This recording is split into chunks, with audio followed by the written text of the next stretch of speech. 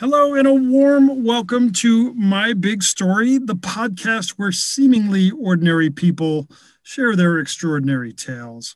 I'm your host, Mike Malone, and my guest today is Renee Overt, who was the rare American to play in the famed varsity rugby match between Oxford and Cambridge in England. Renee, how are you? I'm good, thank you. Good, good, good.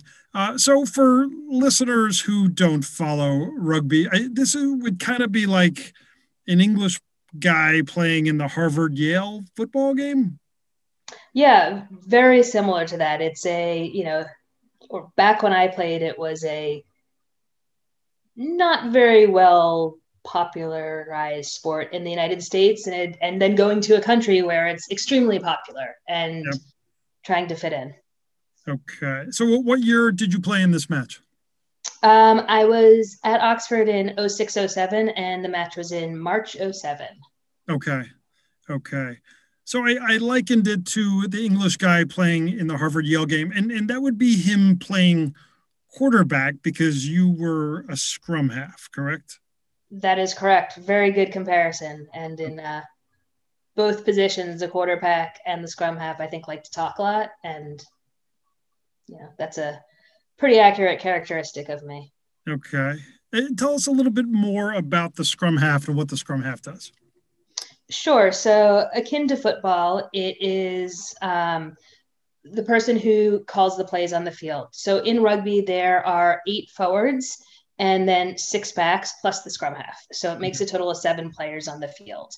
And if you have ever seen rugby or are somewhat familiar with it, the forwards are sometimes known as the big broody people that go around and bash people, and the backs are more known as the speedier, prettier players who toss the ball around. Okay. And the scrum half is the liaison between the two positions. And gets the workhorses to do their thing and then distributes the ball to the backs, and they do their thing. Okay. Got it. And what made you want to study at Oxford? I had done a semester abroad in London as an undergrad and absolutely loved it. Prior to that, when I was about 14 years old, my parents took us on a family vacation to London, and at that moment fell in love with the country. My grandparents had visited London many times and very fond of it as well. So that the trip caused me to want to study abroad, and then studying abroad always sparked this desire to go back. And at one point I was thinking about work opportunities there, but with work opportunities there's no real end date.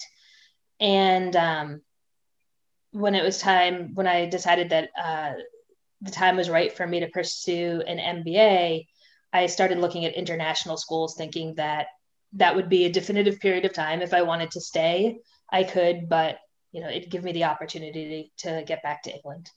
Okay. So we're going back to when you were a kid and you went over for the first time or first two times. So what did you like about England? I think just, the grandioseness. I don't think grandioseness is a word. But like how everything was steeped in history in a way that the United States um, not wasn't, but it was different. The monarchy was so prevalent there. The castles, everything along the Thames, Big Ben.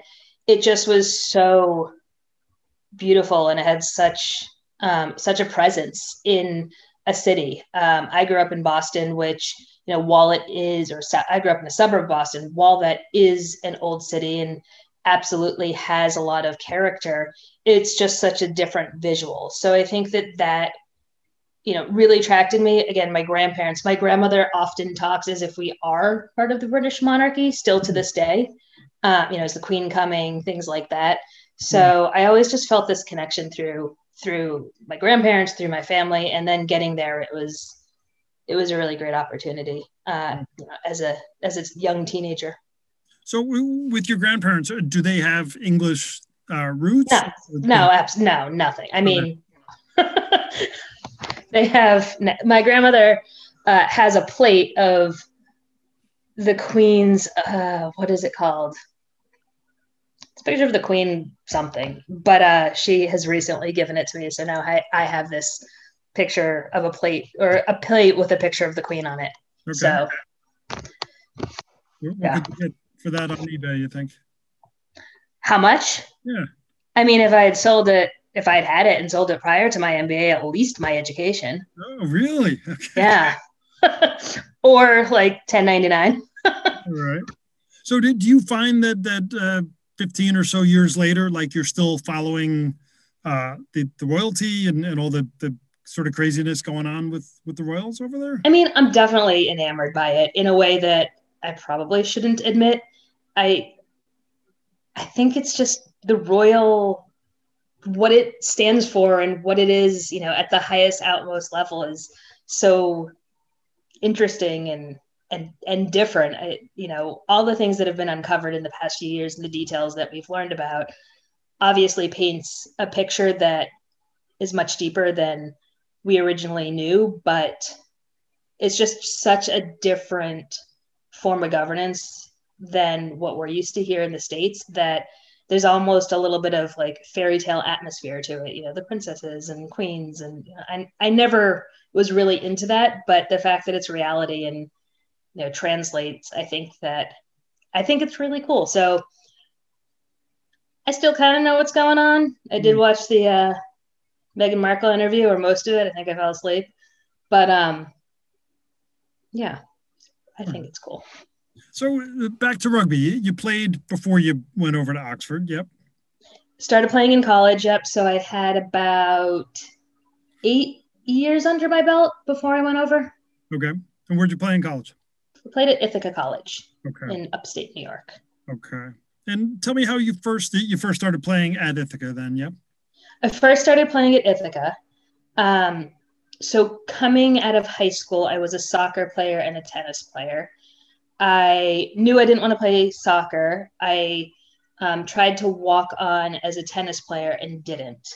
Mm-hmm. And I guess I had seen someone on campus with a rugby jacket mention this to my father, and he encouraged me to check out rugby. And I next time I saw someone with a rugby jacket, I said, I'm interested. And she told me when practice was, and I showed up.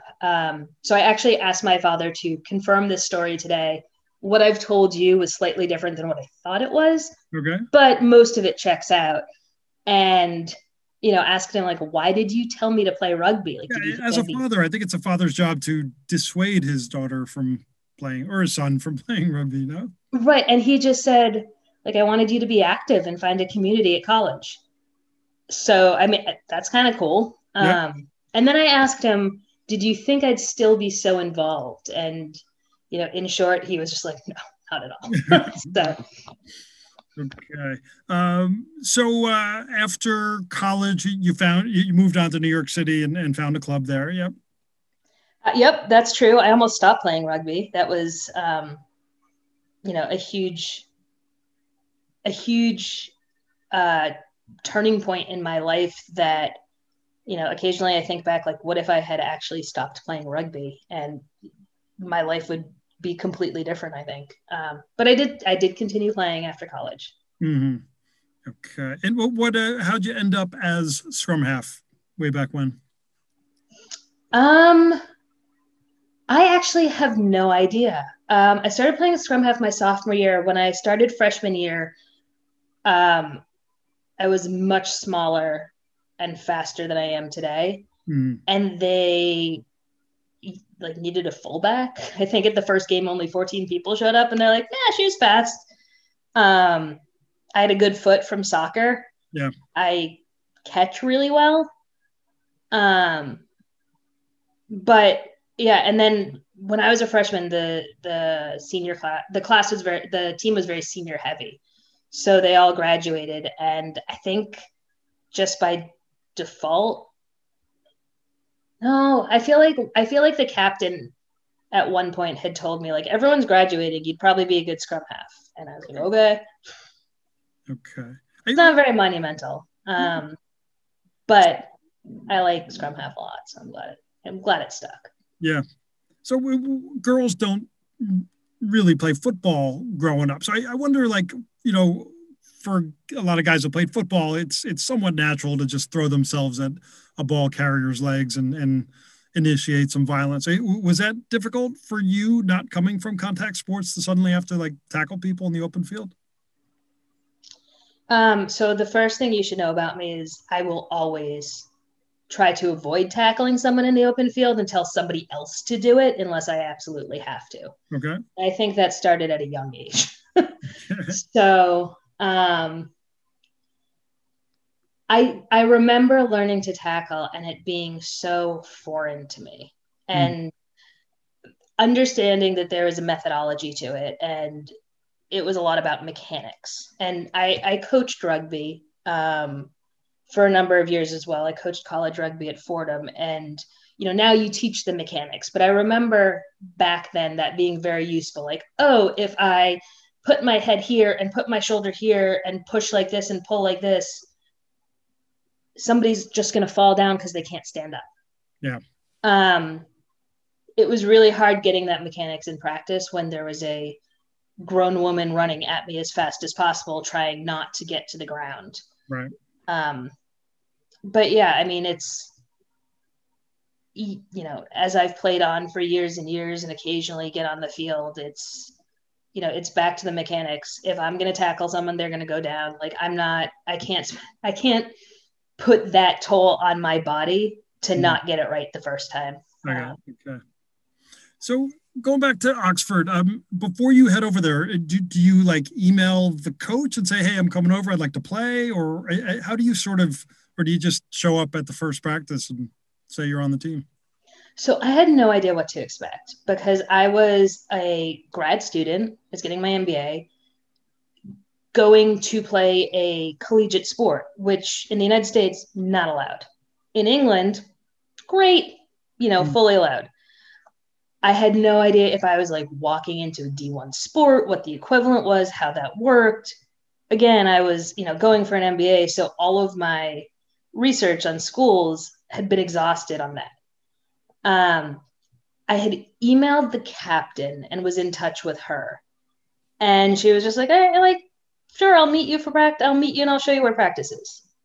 And that's kind of how it went. I mean, it was less formal than what I imagine a varsity sport in the United States would be like at any level, but it was definitely a much more formalized experience than any rugby exposure I had had in the United States. Yeah.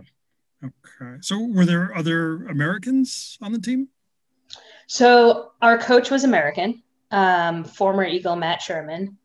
And there was another woman, Elaine Gelman, on the team who was the other sole American. Okay.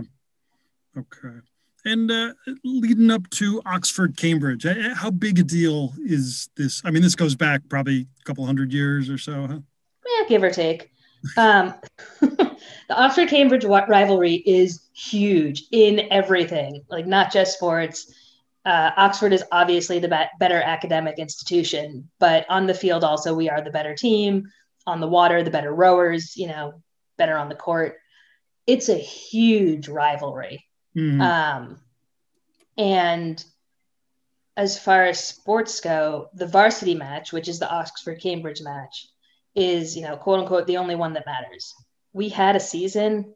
I can't tell you much about season. Like, we probably did all right. Mm-hmm. I know we won some. I know we didn't win some. But I know we won the varsity match.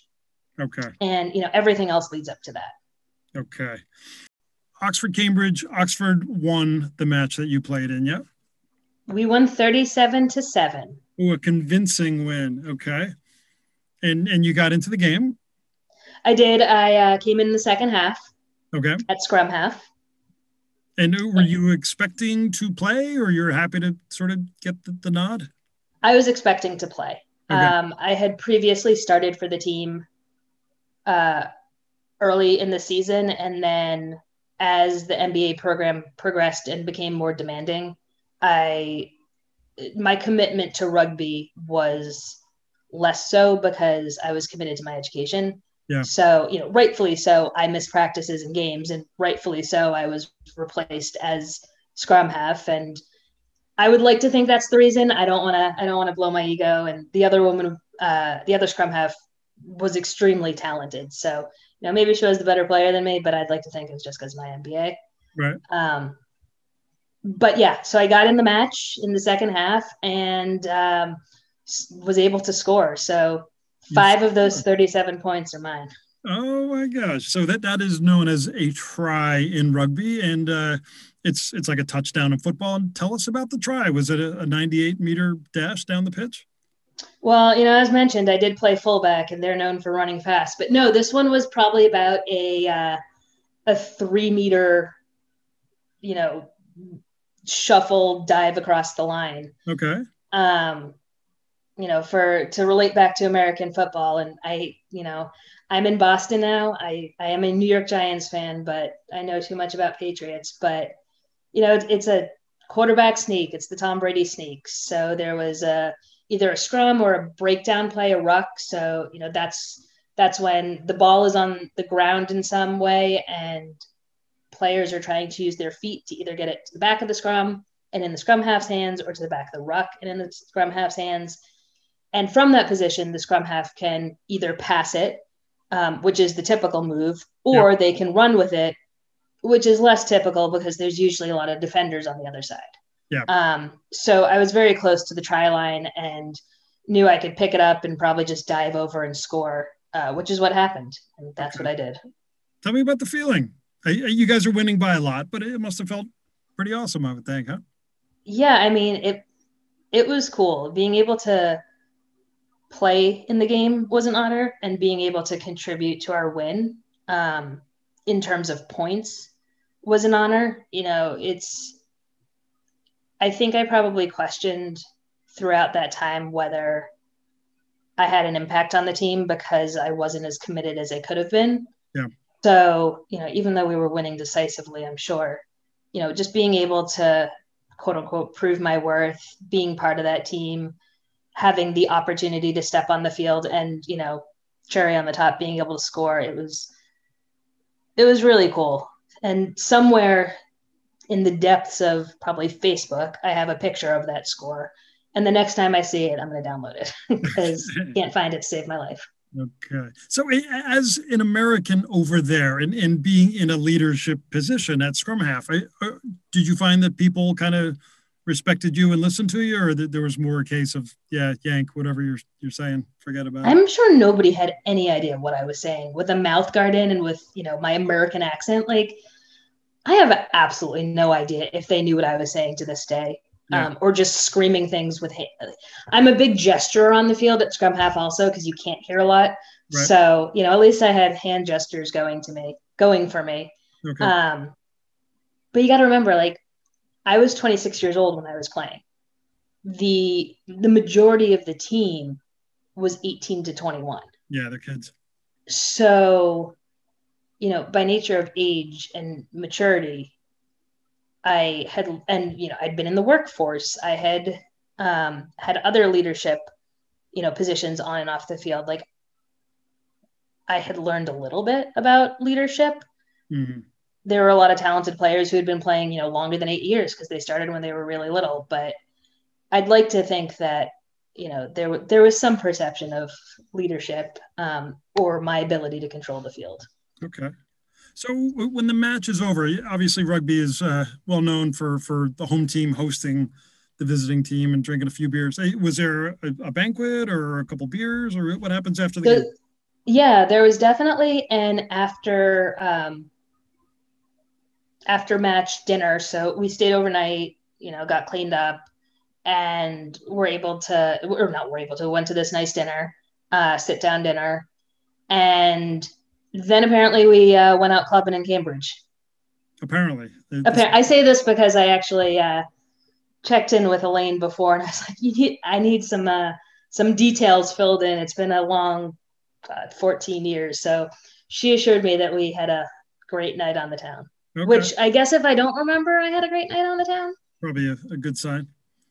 Okay. So for playing in the match, do you get like a commemorative jersey or any sort of keepsake after playing?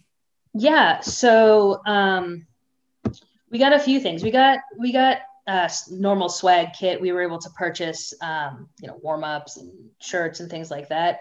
But for playing in the match, we all got our own jersey. So I have a jersey with my name on the back of it, which is pretty cool. I keep saying one day I'm going to get that, my Lions jersey, and then my college jersey framed and put on a wall. But I don't live in a very big place, so I don't really have that wall space still. All right. Someday. Um, but we also got an Oxford Blues scarf for being a blues player. And this is the itchiest wool scarf I've ever seen in my entire life. Well, I like have to the never, point of not being wearable. yeah, like I have never worn this thing. I still have it, Okay. but you know, it wouldn't last 2 seconds around my neck. And I got a really cool beer mug. So Well, that's those cool. are those are the things I got for free, and then I bought some swag. With the beer mug, is it something you still quaff out of now and then? I've moved recently. It has not made it out of the box this Okay. time, but In the apartment though. it's in the apartment, and it used to be. I've got a couple other mugs from rugby playing days, so college and one post college, and they're on a shelf. I mean, they're kind of they're keepsakes. They're good memories. So I've stopped drinking out of them long ago. Okay. So how long were you over at Oxford for? Was it 1 year? A full year. Yep. Okay. And how challenging was the MBA program? It it was challenging. I don't think I realized just how challenging it was. I mean, it was a 1 year program, so it was pretty intense. Yeah. For the past since my MBA, so for the past 13 years, I've actually had a side hustle of MBA admission consulting. So I'm much more familiar with the MBA process, much more familiar with a lot of schools. I have no idea how I got into Oxford based on what I know now. Mm, But yeah, I mean, I went to Ithaca College as an undergrad, great liberal arts program, not Ivy League. yeah. I was always a good student, but I was essentially I went to the best university in the world for my MBA. So I do remember when I went being like, holy crap, I'm not prepared to go to like the Harvard of Europe. Right. Um, but great experience. I passed. I graduated. That's the goal. That's the goal, and I don't think I didn't fail anything, so that was also Well, good. the Oxford MBA stands out on the resume, but are you ever like in a job interview and somebody like somehow the varsity match comes up? Yeah, if whenever I have the opportunity to like chat with someone who's British, like if it's in an interview or a guy at a bar or something, I always bring it up Yeah. because sometimes you get a job, sometimes you get a free drink. Um, but I do in the first job I had coming back after my MBA was at Lehman Brothers, Mhm. which we all know how that ended. Right. But I think it was my hiring manager, but I vividly remember one of the people I interviewed with, we talked in length about the Oxford MBA. Sorry, my Oxford Blue, because he was British. At that point, it was on my resume, as a talking point. So it worked. Yeah. Oh, that's cool. So when we were chatting before this, you mentioned maybe not your big story, but your pretty big story, and it involved a chicken costume and some free food. Why don't you tell us about that? Yeah. So that might be my life's greatest accomplishment, to be honest. Um, so a couple things to know about me. I like free things. Mm-hmm. I like winning, and I really like costumes. So I live in Boston now, and this local restaurant called the Chicken and Rice Guys. So they have a bunch of food carts and a couple brick and mortars. Every year, they hosted this race, and it was a 2.62 mile race. Um, and the winners received free meals for a year. Mm. And the winners were fastest male, fastest female, and best costume. So when I saw this, I was like, oh yeah, I can do best costume. And I convinced two friends to run it with me, and they're like, yeah, we'll wear costumes too, no problem. That morning, I found out they had no intention to ever wear a costume and didn't have one. I quickly made them chicken hats. Oh, geez. But I devised this. I mean, I sent you the picture. This extravagant chicken costume, full on thick feathers made out of boas, and ran this 2.62 mile race in the middle of humid May. It was very hot and humid that day.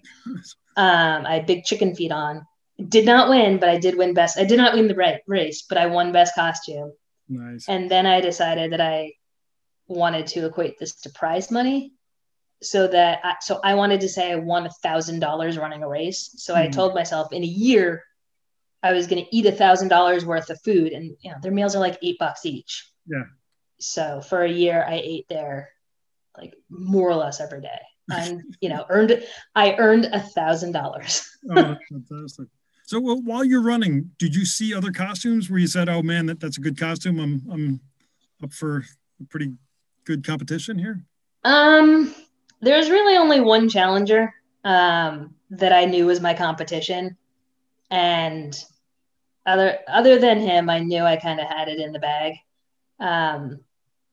So I guess that's conceited Renee talking, but I do pretty well with costumes in general. So okay. So are you still playing rugby now and then, or are those days over? So I play touch rugby informally in Boston. We're hoping to formalize a little bit once there's tournaments again. And I still play with Heat, so Hot Even After 30, which is the New York City Village Lions old girls side. So we play once a year. Okay. The last time we played was February 2020, so just before COVID, for the 20th anniversary of the women's team. We went down to New Orleans and played in a tournament there. Okay. So people that you had played with many, many years before, huh? I mean, full spectrum. People, there were people there that started the club and people who had just joined it. So it was a fantastic experience to really, it was intergenerational play. Like a lot of times with Heat, it is just playing. Heat is Not Even After 30. So as we age, there's more and more people on the roster.